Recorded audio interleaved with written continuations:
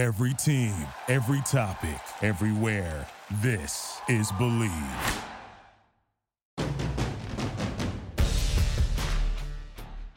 In the Gun, episode 101, as we are well into the triple digits here on ITG, your new favorite WVU football podcast. I'm Wesley Euler. As always, got the best teammates in the business. We got the signal caller, Jed Drenning, our buddy Owen Schmidt, busy with some high school coaching duties.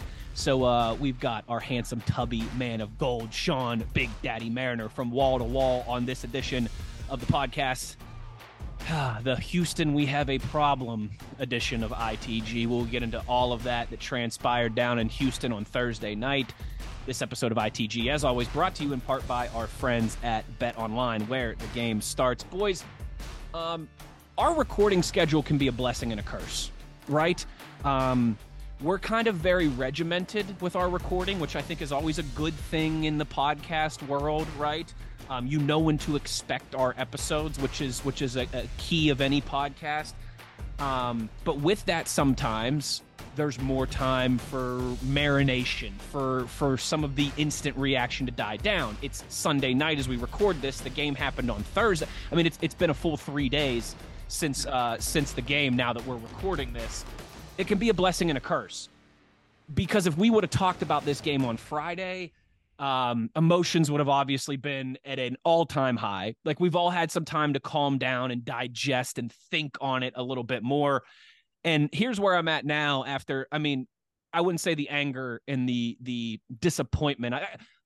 I felt like a dad on Thursday night. Like, I'm not mad, I'm just disappointed, right? Just getting me ready for fatherhood here with my 2 daughters. I'm not mad, I'm just disappointed, and I'm still disappointed.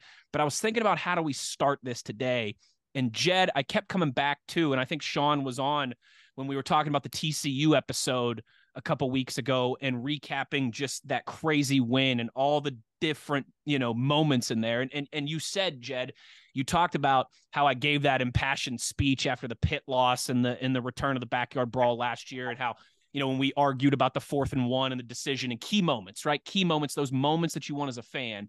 And Jed, you said, Wes, weren't there some of those moments down there at Ammon G. Carter Stadium? Unfortunately, went the other way this time. That's where I'm at today. Those key moments went the other way. A kick return for a touchdown, that Jalen Anderson play that ended up being a 10 or 14 point swing. The refs did you no favors on the night.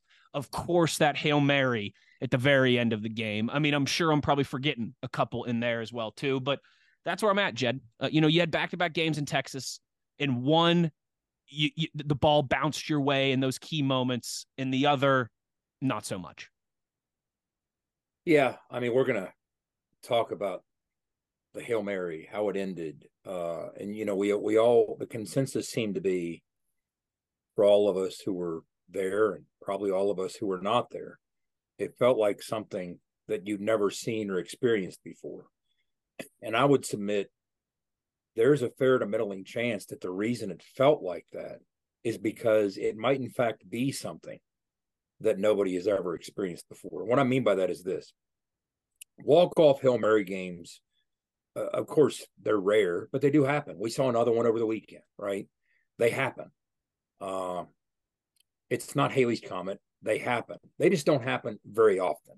Once or twice a year, usually. Yeah, once or twice a year, these things play out. And what I would bet is if you get the list of all those that have happened, and we remember a lot of, whether it's Cordell at Michigan, I mean, there's Appalachian State last year. Yeah, I mean, there's a reason you remember the way these things end, because it is rare. But I would say this: if you're to itemize a list of all the game endings that have ended in walk-off Hail Marys, I might suggest none of them were preceded by something like this. And by something like this, what I mean is our own miracle. A 4th and 10, 50-yard touchdown with 12 seconds left. So what I'm getting at is our miracle, our play for the ages that would have been a top 10 moment in the history of our program, was immediately trumped by theirs.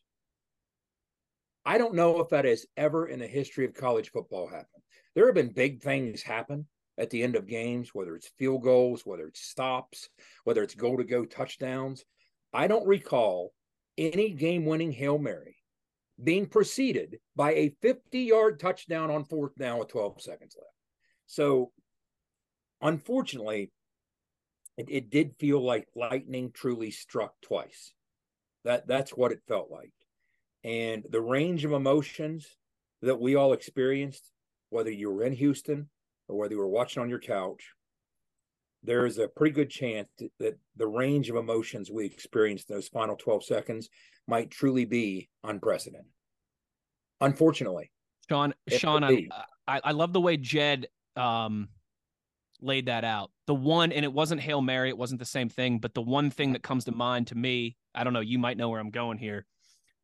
Quincy Wilson in the run against Miami, and then Kellen wins, and then Kellen wins low. Now, again, it wasn't a Hail Mary with 12 seconds left. You know, I think there was 90 seconds left on the clock or something, but in the immediate aftermath, 5 to 10 minutes, I thought, I haven't felt like that after a loss since I was 13 years old and Kellen Winslow converted 4th and 13 for Miami to beat us after the Quincy Wilson run. Freshman year in the dorms, Quincy does the run. We all go to get our jackets. We are going to go to Sunnyside. We are going to get into trouble.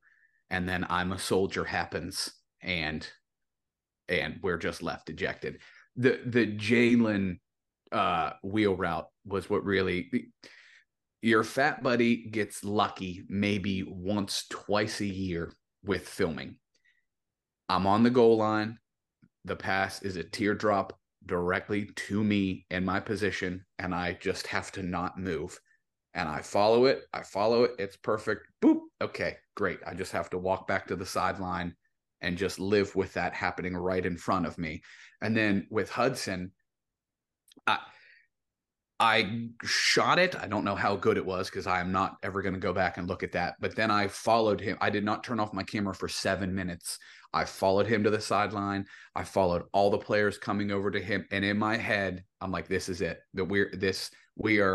I am drafting award speeches for our team because I know our creative department's going to knock this out of the park. This is wonderful. This is incredible. And then it happens, and I just nod, turn the camera off, and start walking to the locker room. And I'm not trying to relive this. This will be the last that I do. Another kick was, I don't know what happened with the TV broadcast. I don't know how quick they got off of it and got out of there. But we were on the field for additional. They hung around. Okay, because that was the worst part for me, because officials came back out of the locker room, told our players going up the tunnel to come back to the field. Nobody knows what's going on. Some players are saying he was past the line of scrimmage. You know, it's chaos. We are right by the officials. They are not saying anything. 2 of them walk off again, so not a good sign, without speaking to anybody, any administrators, anything. The official gets on and says they've declined the kick. The game's like, okay, so what are we doing here? Like, then that's another gut punch on top of it.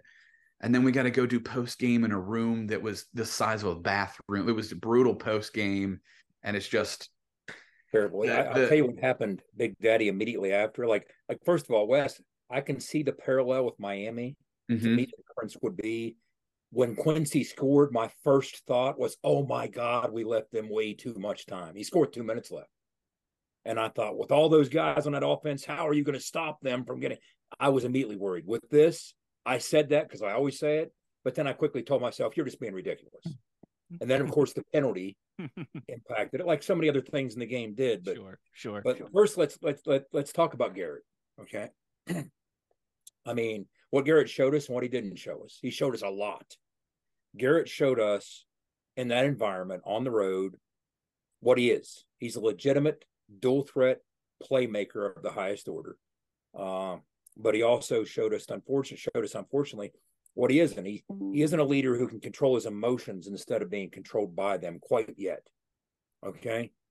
He's growing, but that 4th down touchdown should have been an incredible part of the legacy that he wants to build here. And that's what it should have been. But instead, it's overshadowed by what he did afterwards. And that's what people, for the time being, will remember most. And that could change as well. It was obvious to anyone who was around him after the fact that he recognized not just the consequence of what he'd done, but how it was the direct result of his own poor judgment. I mean, that was Big Daddy. You saw him like I saw him, and that was very apparent. Yeah. He has, now here's the good news.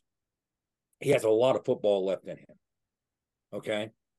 What he now needs to be committed to, and I'm 1,000% certain he will be, is doing something so incredible before he leaves Morgantown that what happened after that touchdown in Houston will be marginalized to nothing more than a footnote in a brilliant career.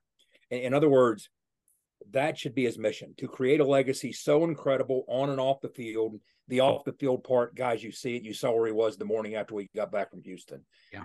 Him and Zach Frazier were visiting a young cancer patient at Bellevue Children's Hospital. That's who Garrett is. That's who Zach is. So that part of it is going to take care of himself, both on and off the field. And can he build such a career that we reflect on what happened Saturday night as nothing more than maybe the turning point in that career for an up-and-coming playmaker who developed into a leader of men who rises above the challenges that a football game is going to throw at you, especially when those challenges are internal and fueled by your own emotion. So we saw the playmaking part of it. And guys, I'm telling you, it hurt even more watching that touchdown when I watched the coaches cut. Because watching the tape, Houston ran a stunt. Their tackle slipped through and was literally hitting Garrett's arm as he fought through and released that football. So we had a switch route, okay? A good portion of the night, it was as Neil said in the postgame, the fifth or sixth time we'd run that switch route. Well, Garrett had been leaning towards the rail route to Cole, the portion of the switch. Now, it's a switch route is the slot's going to run a wheel, basically, okay, up the sideline. The outside receiver is going to run a sluggo, a slant and go up the hash, and it creates conflict for the flat player to that side. It's a great man route, but it's also a great zone route if you can read that flat player. Well, in that instance, they were in man, and when you watch the tape, the corner did kind of get congested in the mess of the nickel back trying to fly out and cover over top of the reel. So Garrett projected all this as he was taking that hit and released that football into the void. And the free safety, I mean, that dude was 17 yards deep at the snap and pumping into a back pedal fortunately for Garrett, on the snap. So really they were playing defense with 10 guys and a center fielder. Garrett recognized what was happening. He anticipated that throw so beautifully.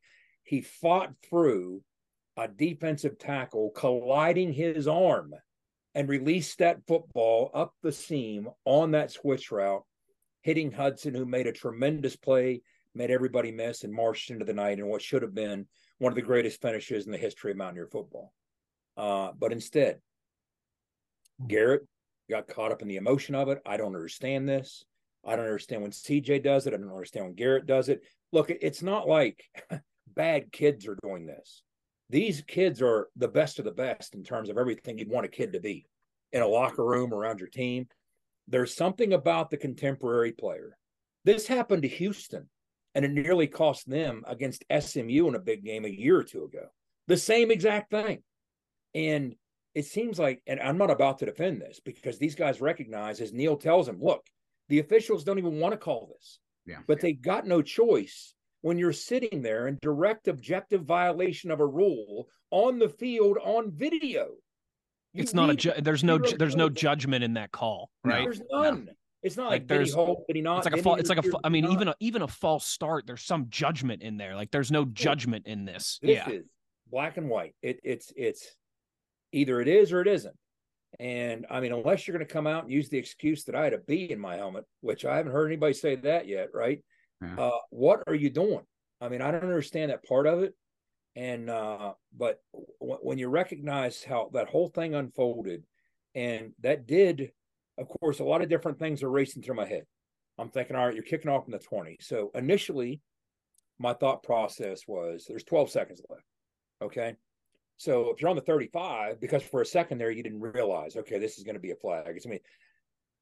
But when you're up by 4 after the PAT, you did know it. So now you're kicking off from the 20. Had it been the 35, it's easy. I would almost even say I'd be so hell-bent on not letting them return it, even though Golden was out of the game. He was injured for those last couple of kickoffs, but they still have weapons back there. You did not want to put this in one of the hands of the skilled guys at Houston with a clean chance to return it. You squibbed it, that's a different animal. I wouldn't even have minded kicking out of bounds. But remember I the was rule. thinking that too. You're back on the 20. Okay. Here's how that rule goes. The other team gets the football at the 35 if it goes out of bounds, unless it doesn't make it to the 35, and then it gets it wherever it went out of bounds. So you're kicking off from the 20. That's a little trickier. You can still do it, but it's a little trickier. So it changes the whole dynamic of everything. And it was pretty apparent that once they returned it to where they did, I mean, I was watching that clock, like a hawk on that kick return. And Sean, I even thought that was a long beat to stay on 7 instead of drop to 6. And at that point, that seemed to matter, right? It felt like a long beat. I was like, how did it not drop from 7 to 6? That was a long second. So there were 7 seconds left when they took the field. And you almost quickly recognize they have to do something to work toward the flat. Now, you can't defend the entire flat, but you knew they had to do something to get in range for the prayer. And that's exactly what they did.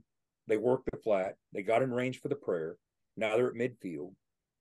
Now Donovan Smith, as a big, physical, slippery, elusive guy, can do a couple different things to put the football in position to at least try and give you a play. Now, I've heard people ask, I mean, first of all, I'm quite certain that if you were to ask Jordan Leslie, hey, you got another crack at this, anything you'd change? Well, I don't know what those changes might be, but he tweaks something because he doesn't want the result to be the same, right? Yeah. Now, yes, we were held up front, but we talked about it, guys. Eddie V was held. Tyron Bradley was held. O-lines on Hail Marys, no, they're not going to get flagged for holding. They kind of know it. There was 5 different calls or non-calls in that game that I'd have more beef with than those non-holds at the end. I mean, even as egregious as those holds were, they're not going to get called. It's a Hail Mary. It just doesn't get called. And O-lines everywhere kind of know that. It's an unwritten rule. Hey, you're going to get away with almost everything on a Hail Mary at the point of attack. So then you launch it into the end zone. Hershey tries to make the jump. He doesn't hit it at its high point on the apex. It's deflected. Meanwhile, Sean, all 5'9" of him, is trying to jump too.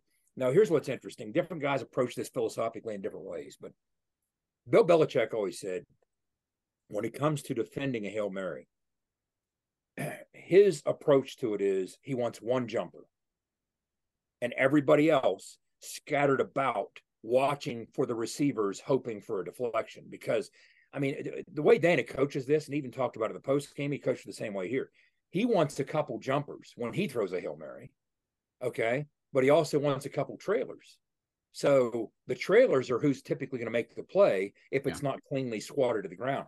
So that's Belichick's take on it. I want more defenders looking for those trailers, the kid who caught the touchdown. And I couldn't help but think that kid was a Big 12 transfer who caught the touchdown, just like the kid at TCU was a Big 12 transfer who caught the touchdown against us, J.P. Richardson. These are all Oklahoma State kids, right? So we didn't make the play. Thanks, Gundy. People are, that's crossed my mind. But people, everything's crossed my mind in the last couple of days. But people have asked, why not have different personnel on the field? Okay. Well, again, that's a conversation you can have.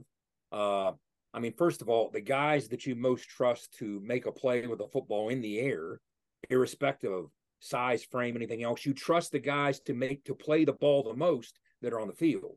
Now, there might be guys that you don't trust with the ball in the air as much, who are taller, who are longer, and you can have that conversation. But like a Cole Taylor. Well, I'm even saying defensively. We have some longer defenders. But that's what I mean. You know, like you've seen Rob Gronkowski used to go back for the Patriots and such. You know what I mean? Just your tallest guys. Yeah. I would almost even say this. You might, and let's stick with the Belichick theme. You might say, okay, put a guy who's tall and long with leaping ability. Take a Gronkowski, for instance. But what you don't want to do is populate your Hail Mary defense with 2 or 3 of those guys. You can't do that. You can't put Cole Taylor and Devin Carter. And here's the issue you run into. You have to also to be able to defend a deep crossing route with risk of lateral. And the only way to do that is with guys accustomed to tackling in space. Yeah. You saw that happen to the Patriots against the Dolphins a few years ago. Exactly. Remember when Gronkowski was running to the end zone and looked like a robot that was breaking down? Why do you think? Remember the play that Auburn made, okay, against Alabama on the field goal that fell short on the return. The reason that's so dangerous is because the personnel the kick unit has on the field. they got a bunch of big heavies. They can't make plays in space. Well, you might not have big heavies if you populate your defense with 2 or 3 guys who don't play defense, but you have guys who aren't used to trying to tackle Division I football players in space. That's an issue. So, your computer beeping there, Jed. Oh yeah, I'm having issues here. But anyway, that's the consideration. You can have a conversation about doing things differently, doing things with different personnel, but remember, there's a pro and a con to all these things.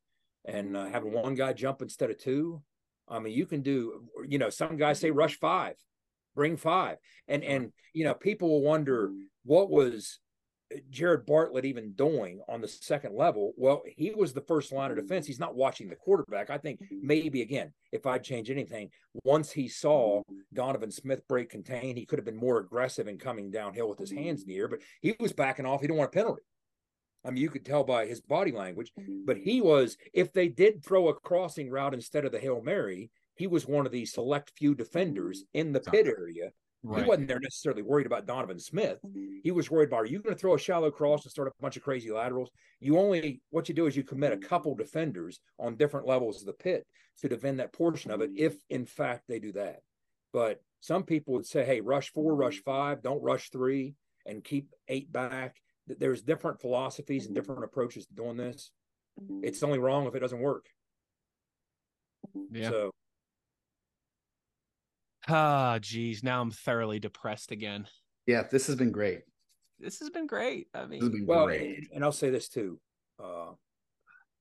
When the game ended and we went out for the handshake, we couldn't find Dana, me and Neil.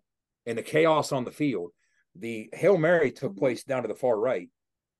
We couldn't find Dana. And here comes Ryan Dorchester, his director of football ops, who worked for him up here. He's putting his hands up like, I don't know where he is. We're all looking. And meanwhile, finally, a couple minutes into this, from way up on the far left comes Dana. Finally, he emerges, and he gives Neil the cat who swallowed the canary look, kind of shrugs like, hey, I mean, he recognized how crazy that finish was. How could he not? And then Neil spent significant time with the officials. And then we finally, once we made it in, and you talk about difficult interviews, Neil Brown's the nicest guy in the world, and that was still challenging because we're down by Big Daddy. We were starting up into the tunnel when I was thinking I'm not gonna be able to transmit with this mic because I was having mic issues. You had 3 different mic issues. Yeah, I went through 3 different mics. So I'm thinking, okay, we better hit it now before we start walking. So all I could think to say was, Coach, I'm speechless. I'm sure you are too, but I have to ask for your initial thoughts after what we just saw. And Neil answered me, but I think he was as much talking to the officials who were walking with us when he answered me. He was kind of talking to the officials through me. That's the impression I got. But and we had so many chances to do something earlier in the game. So let's drop the pretense that, hey, only because of this Hail Mary and only because of this. That's penalty. what I keep. Oh, no. Only because that's nonsense. We had multiple chances. That's what I kept coming back to as well. In the aftermath of that game, I'm sure, like you guys, I mean, it's different. Like I know the back and forth. The way I watch a WVU game is much different than the way I work a Steelers game, right? I mean, it's that same kind of, you're sitting there after a loss like that, and you're like, how the bleep did that just happen? And originally, I mean, you didn't get any favors from the officiating on the night, but it shouldn't have been a factor. I mean, it just absolutely should have been a factor. The fact that you were down at halftime after that first half performance is one of those. I mean, you should have had a comfortable 10-point lead at halftime. Instead, you're down. And when you had over 100 yards rushing in the first half, and we're moving the football at will. On the one hand, you gave yourself so many chances to do something, but on the other hand, you kept shooting yourself in the foot. Right. West Virginia was -1 in turnover margin.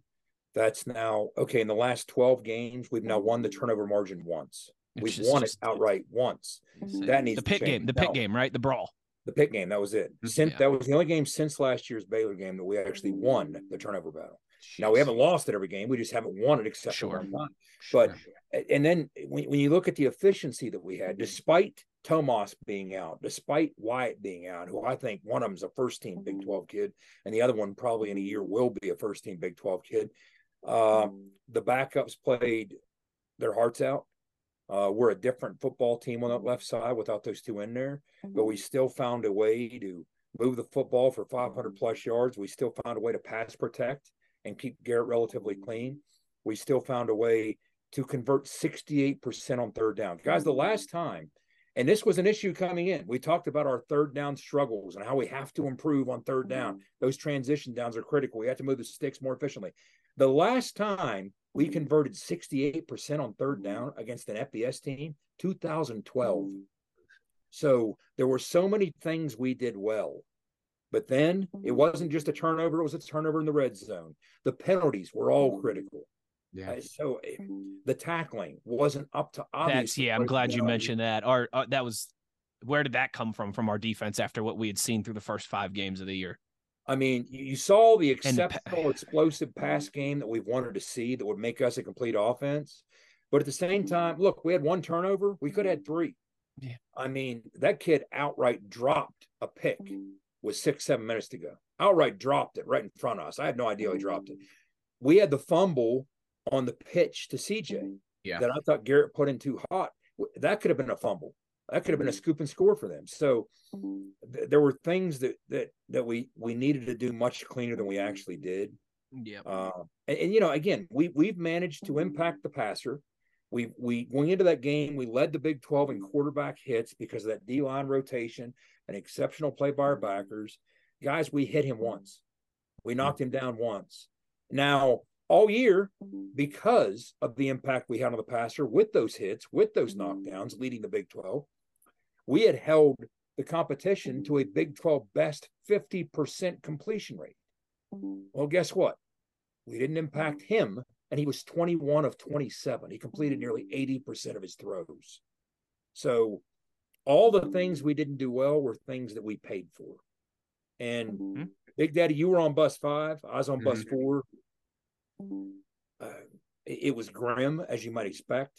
All I could think of is you felt the dead silence on the bus. It was really the only noise was the occasional siren of the police escort weaving around in and out of the traffic as we made our way in the caravan to the airport. And that's the part of it that you would expect. It's like Billy Bean and Moneyball. You know, this is what losing sounds like. Well, that is exactly what that sounded like. I mean, it was dead silent. But the truth of the matter is this: you can be upset, you can be pissed. You better be upset. You better be pissed. And trust me, they all are. That's the nature of it. But you can't feel sorry for yourself. And I don't get the impression anybody in that building, anybody in that locker room is. Here's what you got to remember. And you always got to be conscious of this. And this has to be top of mind every day as a football player.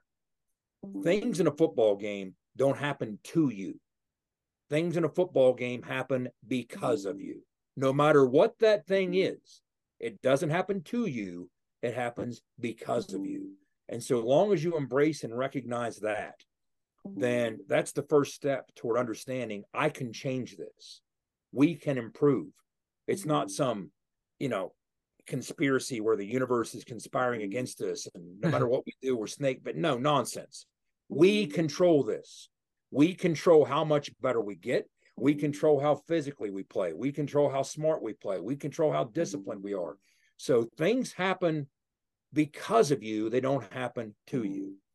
And that has to be a part of every thought in your mind after something as frustrating with as many chances as we left on the table as this loss in Houston and handing them their first Big 12 win.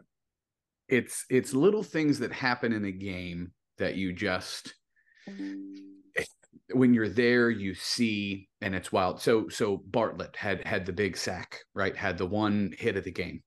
Pre-game, Bruce Irvin's there, Tavon's there, Wendell Smallwood's there, Carl Joseph's there. Like there was a reunion there on the sidelines. Bartlett pulls Bruce aside right before we do the punt pregame, pulls him aside and says, "Hey, how do you do?" And I backed off because I, let them talk. I know nothing about this. But Bartlett asks him something, and Bruce thinks for a second and gives him an answer. Bartlett gets that sack, comes off the sideline. First person to grab him on the sideline, Bruce Irvin. And he goes, "You did exactly what I told you." So you see that, and you're like, okay, that things on the field happen because of you. You heard something, you listened to something, you did it. Absolutely. And then another thing, it's, obviously brutal, absolutely brutal night. And then it's a 35-minute ride to the airport. And then it's get on the plane and then it's fly home. Wes, you deal with this too when you're on the road and everything. Stuff that gets lost is Thursday night game, right? Jed, you have to interview Neil coming off the field. I run the post-game press conference with all of our other media members. That's obviously brutal and tough. Neil comes in, you got to calm your emotions, all of that stuff. Garrett did a great job. I will say, we talked about emotional leader. Yeah, he owned it. That's exactly what I want to see. If you're going to screw up, he was the first. Like that was he said I'm a dumbass. You know what I mean? He like flat out said it. Said it a couple times. Yeah, it's a rule that all of us know. Unfortunately, as adults, that absolutely sucks. The only way you learn from a mistake is to make the damn thing in the first place. No excuse, but that's what happens. Things folks don't understand. Neil, after doing your post game interview, after doing the media session with us, then has to go in the hallway with our friends from Gold Blue Nation to shoot their television show that needs to air on Friday. So not only are you living in it, you then got to talk about it once, you've got to talk about it twice, and then you've got to talk about it a third time within 25 to 30 minutes of that game ending. So it just buries in you and buries in you and buries in you. Yeah, and then the ride to the airport and the plane ride home is the most, if none of you out there have ever done it, it took me a while as a NARP, a non-athletic regular person, to understand the true nature of it. You sit down, you shut up, nobody talks because everybody just has to, what are you going to, we're going to giggle. Somebody's going to tell a joke on the bus and it's funny after something like that just happens. Like it's just a prolonged, reflective, brutal silence. It's a morgue. It's like you're walking through the morgue. I mean, yep, it absolutely is. Flying halfway across the country, you're groggy, you're hot, you're sticky. Mm-hmm. The salt has stuck to your skin from you sweating all game. Eddie, this will give you some context. I always sit up near the front just because of the nature of the microphone situation I have for Learfield. I have to be right next to whoever we're interviewing.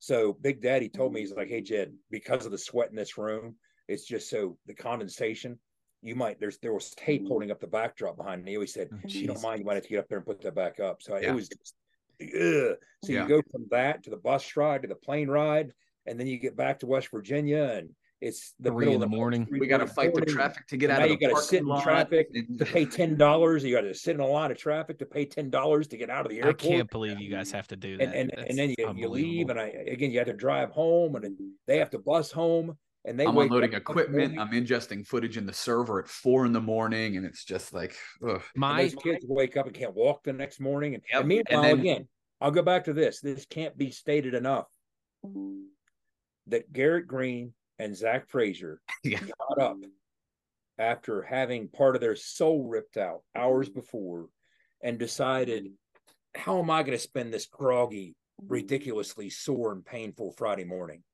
I'm going to go elevate someone else. That's what I'm going to do. Yeah. So that is incredible. Hats off. Kudos to them. You don't want to do silver linings. I understand that. A loss is a loss. You don't want to do silver linings. But when you wake up and you get about your day, Shelby's out of town, I've got D on my own that night, Saturday morning, I'm still not recovered. I'm old. I'm fat. It's brutal. I didn't even play in the game. And you see something like that pop up and you can't help but just go like, dude, like I'm crying in my kitchen, working from home, putting footage together and trying to figure out what I'm going to cook myself for lunch. And they're out there being the best possible version of themselves, doing what everybody always wants to see an athlete do. And you know that there's not one morsel of, well, I'm going to do this so that people, like, that is just them. If Zach could work in his wood shop and go visit children's hospital patients without even playing football, that's what he would do every single day. And I can't say this enough. What Garrett Green did between the lines showed us you can win a whole lot of football games with that kid. You can win a whole lot of football games with that kid. I completely agree, and we better go do it, right? Because hold on, 2 things. One, Jed, it's really weird. Your computer's only beeping when you're talking. I don't know what's going on, but it's when Sean and I talk, it doesn't happen. It's I don't know if it's very fitting for this episode to follow up that game with us. It's honestly kind of perfect as we've gone along here. The second thing is now I have a new goal for this podcast of In the Gun. We're going to use this platform to get you guys free parking and out of the airport in a reasonable time and not have to sit there for an hour and pay $10 to get out of an airport at 3 in the bleeding morning on a Friday. That's the new goal of this. That's the new mission statement of the In the Gun podcast, is to attempt to get our brethren free parking when they get home from the football game. Plus, it's not even that it's free. Look, if you'd say, hey, when the season starts, can you pay $100 if you have to wait in the line at 4 o'clock in the morning? I'd say absolutely, as long as I don't wait in line at 4 o'clock in the morning. Nobody supports the blue and gold Mountaineers like Toothman Ford. With over 20 NIL deals and counting, Toothman Ford continues to rally behind our student athletes. And it's time we rally and support the dealer that supports the Mountaineers. Not only does Toothman Ford offer the best prices in the state on pre-owned, their never over MSRP campaign on new Fords guaranteed to save you thousands. Drive with pride all season long, knowing you're supporting the dealer that fuels our Mountaineers. Toothman Ford, where cars cost less, in Grafton and at toothmanford.com. For more West Virginia Mountaineer football content, be sure to follow us on Twitter at In the Gun Podcast. For nearly 20 years, Fortis has been the nation's leader in providing guaranteed roof performance programs for commercial buildings. Fortis offers roof performance solutions that feature extensive initial and ongoing reconditioning for commercial buildings as an alternative to traditional replacement, with long-term performance guarantees that are backed by global leader Lloyd's of London. Fortis offers a comprehensive range of roof performance management programs that provide financial security, extend the life of our customers' roofs, and make a significant impact on ROI. Fortis is currently improving performance and increasing ROI for customers at more than 4,800 locations, with more than 140 million square feet protected, including many Fortune 500 companies that have turned to Fortis to save money, gain financial certainty, and extend the life of their existing roofs. Fortis has helped customers save more than $520 million in capital roof replacement costs for an average ROI of over 250%. To learn more, visit fortis.us.com. Fortis, roof performance and financial certainty guaranteed. Let's go, Mountaineer fans. You're tuned in to In the Gun with Wes, the Runaway Beer Truck, and the Signal Caller.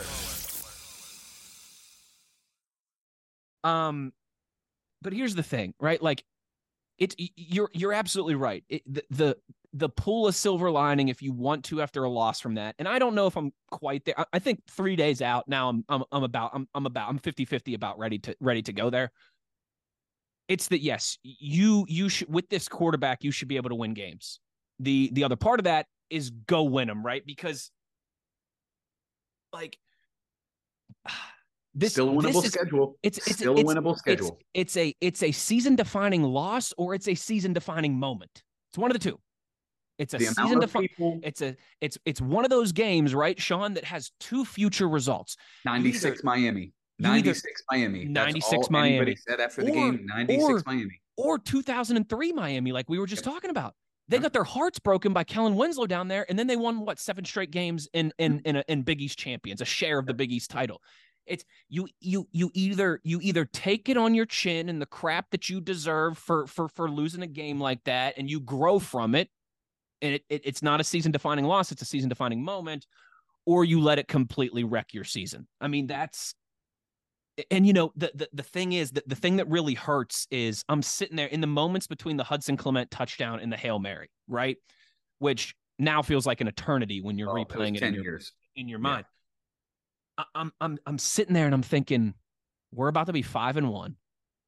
And my God, like, it feels like something special is cooking, right? Because every single one of those games, and the Duquesne game different. What was special about the Duquesne game was the 2.5-hour lightning delay and all that. Beating Duquesne comfortably is not special. It's something, but then the Pitt game and just the whole way that transpired. And then the Texas Tech game, a team that had your number for 4 straight years, and the way you were able to get a goal line stand, a 4th and goal stand at the end of the game to win. And then TCU, a team who was in the national championship last year, and all those moments in that game where it felt like you had a chance to pack it in and you just found a way. And then I'm thinking the same thing down in Houston, and I'm going, like maybe like this is it. Like, is this the season I've been waiting for as a fan since Big O was playing, right? Or maybe since that Orange Bowl season with Gino and Tavon and Bruce and so many of those guys. You still have an opportunity to have a great season. Maybe not 10-2. If you take care of business in Houston, you come back home, you beat Oklahoma State, you're 6-1. Hey, go having a 10-2 type season is on the table. Maybe that's not as realistic now, but you can still finish with 8 or 9 wins and a win over Pitt, which all of us would have signed for in blood before the season started.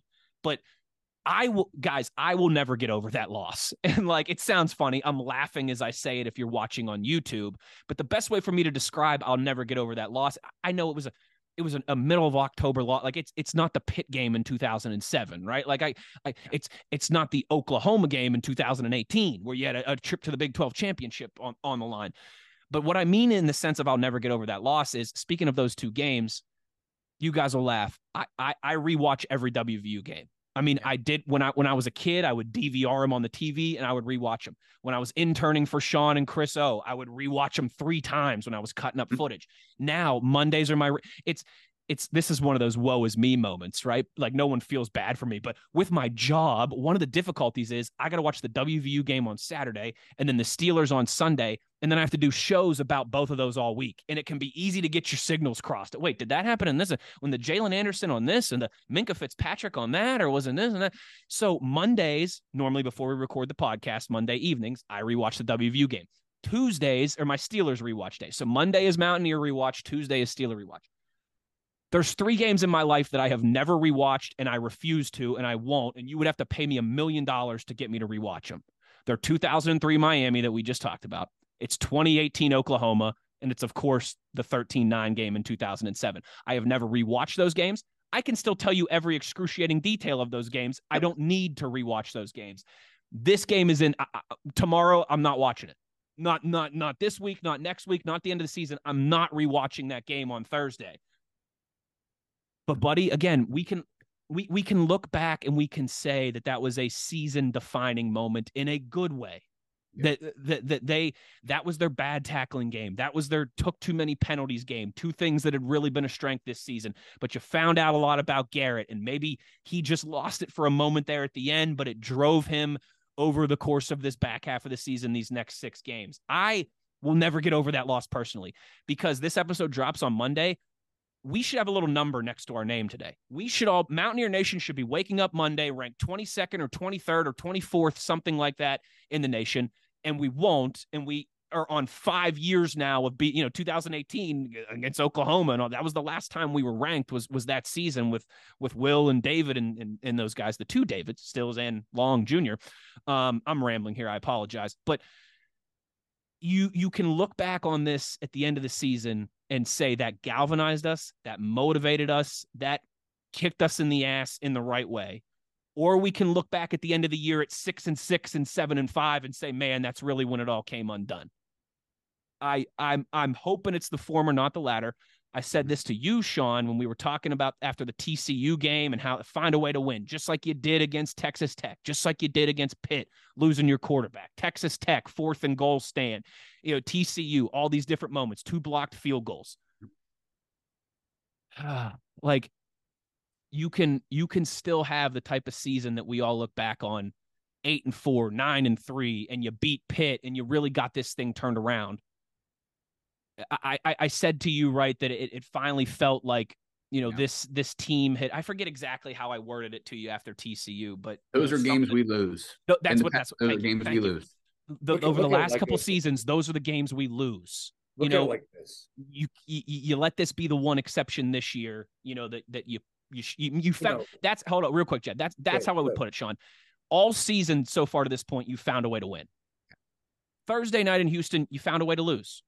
Don't let that be the exception. Don't let that become the habit. I've said when we were 4-1, I've said, because it crossed my mind multiple times, I was like, hey, what if instead of opening the season at Penn State, we opened at home against Bowling Green? We'd be sitting there 5-0 and ranked, almost certainly ranked with our schedule, right? Mm-hmm. I mean, even outside of Penn State. So But I look at it and I'm like, did the Penn State game serve as part of the reason that we won 4 straight? Probably. Did it make us a tougher, more battle-tested team after stepping in front of 110,000 people with an us against the world mentality? A true national championship contending team. Yes. Did that help make us a better team? In the same way, I would say this. For all the things that we saw that we can extract as potential positives if they keep giving coming out of the Houston game, we saw the pass game we necessarily have to win some of the games we want to win. We saw things out of the offense that we have to have. We saw the big splash plays downfield that we have to have. Now, you're saying to yourself, what's frustrating about it is, yeah, but couldn't we have done it and won the game, right? That's true. We absolutely could have done all those things and held on at the end and won the game and still had that great pass game to build off of and do this and do that. But there's one thing, and only the future will tell us if this is true or not.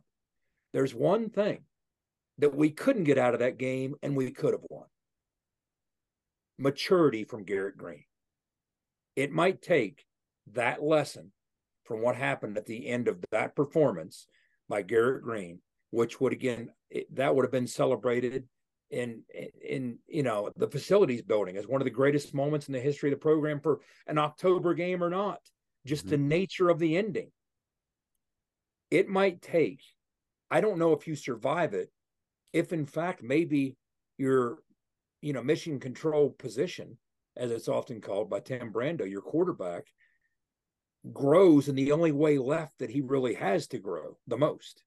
And that is channeling his emotion and making it only a positive thing and never a negative thing, because he's such an emotionally charged kid that so often your biggest strength is your biggest weakness.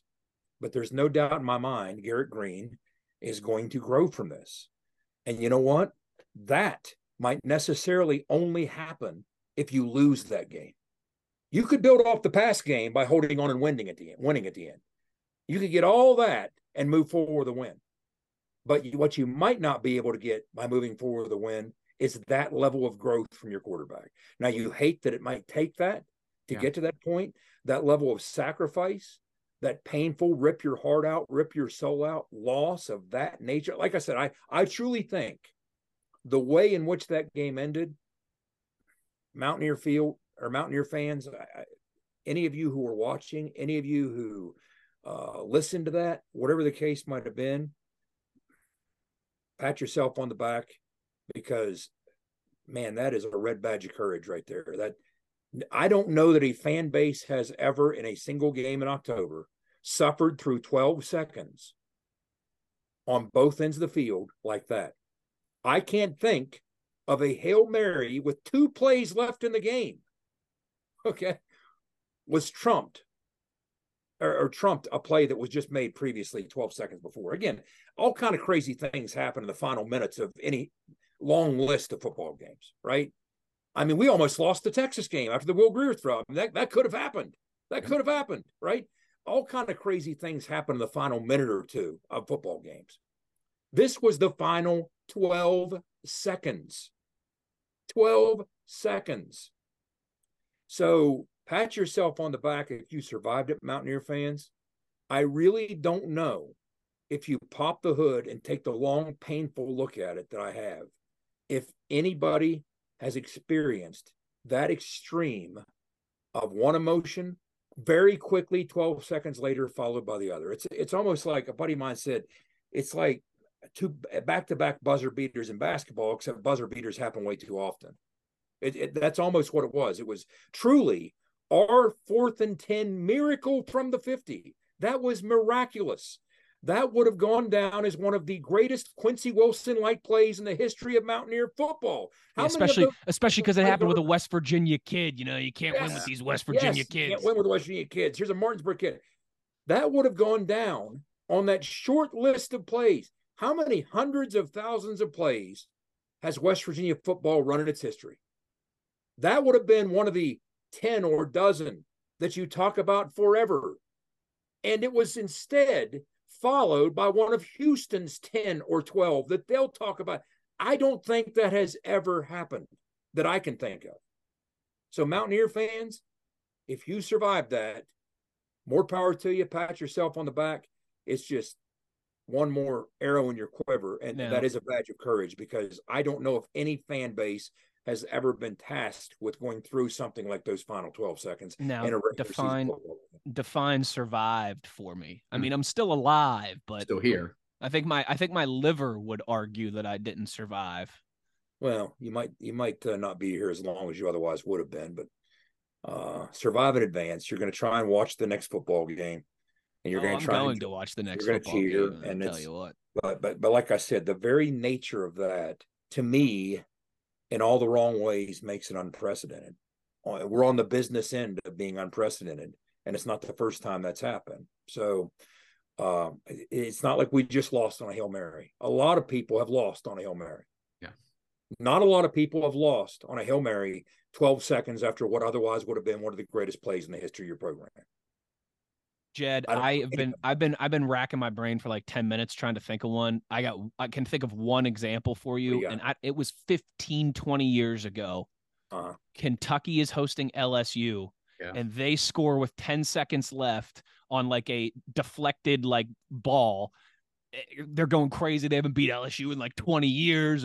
They dump Gatorade on the coach, and LSU throws a Hail Mary on the last play. Jimbo was on staff at LSU when that happened. But like that's the only one. I don't even remember what year it was. I know it was like 15, 20 years ago. Like I said, it was I want to go back and look. I want to go back and look and see what yard line that was on. Was that like on the 18, or was it a goal to go situation? Again, we're thinking, Wes, under the circumstances, can we do something miraculous enough for a long field goal? Field goal. For a long field goal. Grayson. I went to Grayson.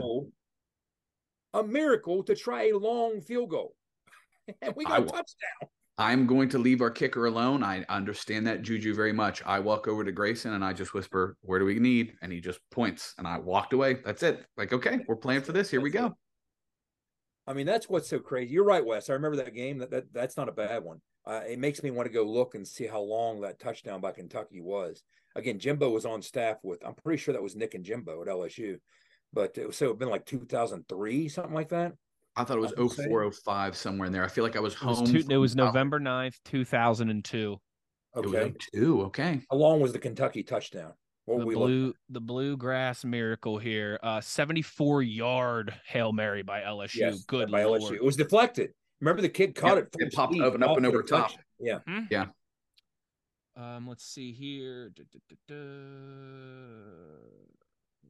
Yeah, I'm very curious to see what touchdown set that up, because here's the truth of the matter. If it was third, it was a field goal from Kentucky that set that up. Actually, okay, there you go. Yeah, I mean, because it's not a 50-yard. If it's third and goal at the 17, you're still losing your mind. If it's third and goal at the 6, you're losing your mind. Yeah, but it's not 4th and 10 from the 50 with 12 seconds left. It's That was when Nick Saban was head coach of LSU. Yeah, Nick, and Jimbo was his OC. Yeah, guys. Again, we will look back. So that was a good guess, Wes. That was. I'll tell you what. That was maybe as close as anybody. Like I said, I've been thinking about that for like 10 minutes.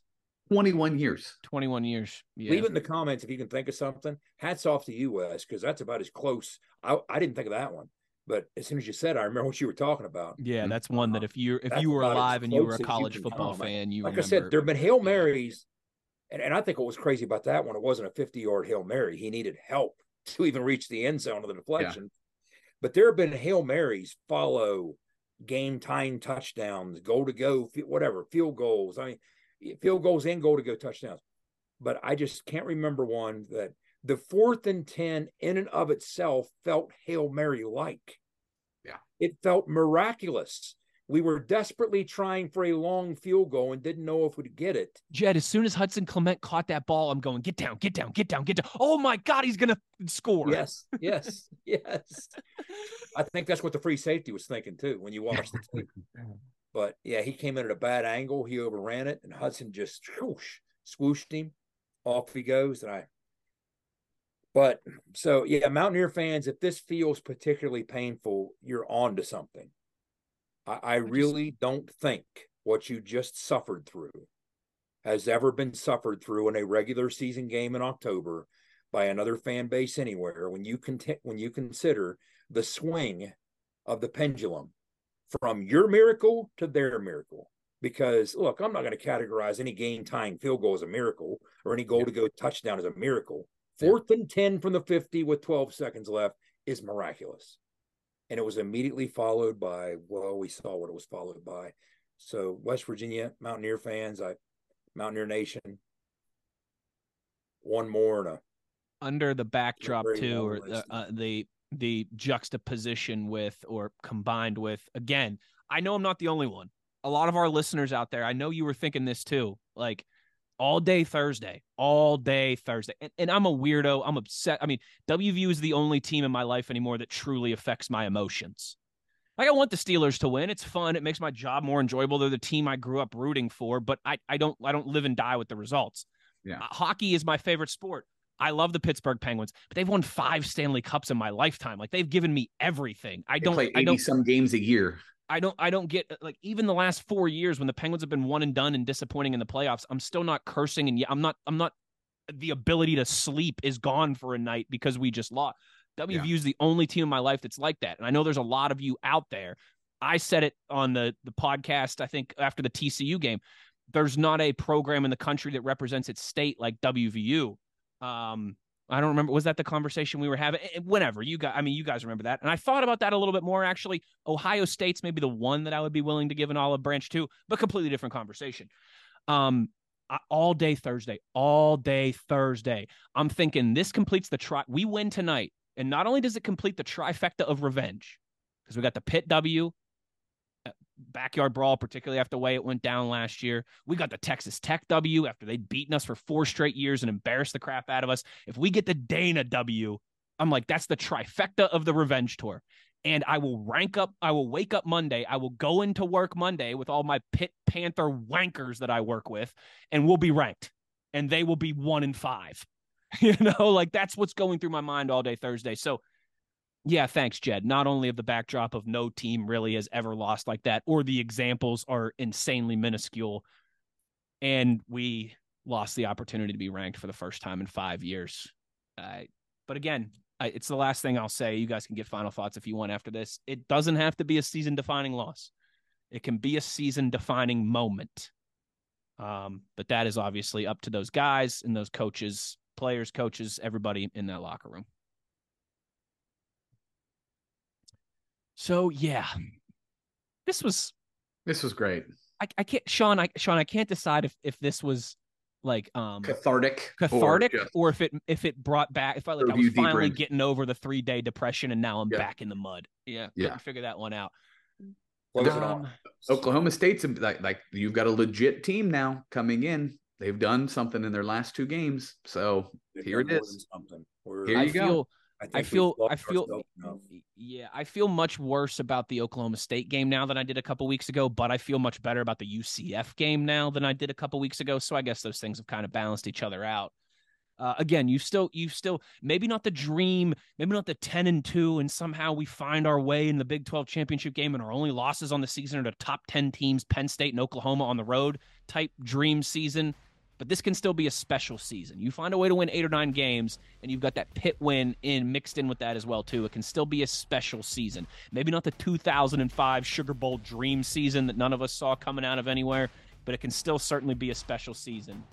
We'll see next week, beginning next week, against Mike Gundy and those Oklahoma State Cowboys who are going to be rolling into town.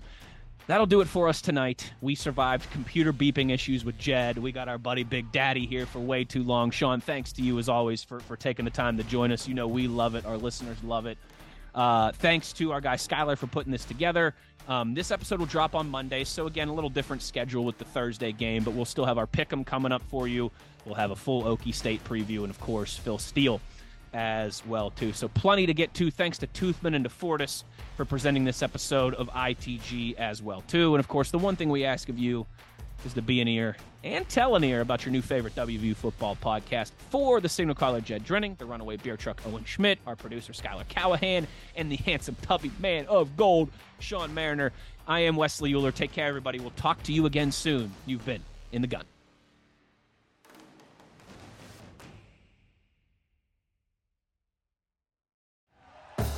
Thank you for listening to Believe. You can show support to your host by subscribing to the show and giving us a 5-star rating on your preferred platform. Check us out at Believe.com and search for BLEAV on YouTube.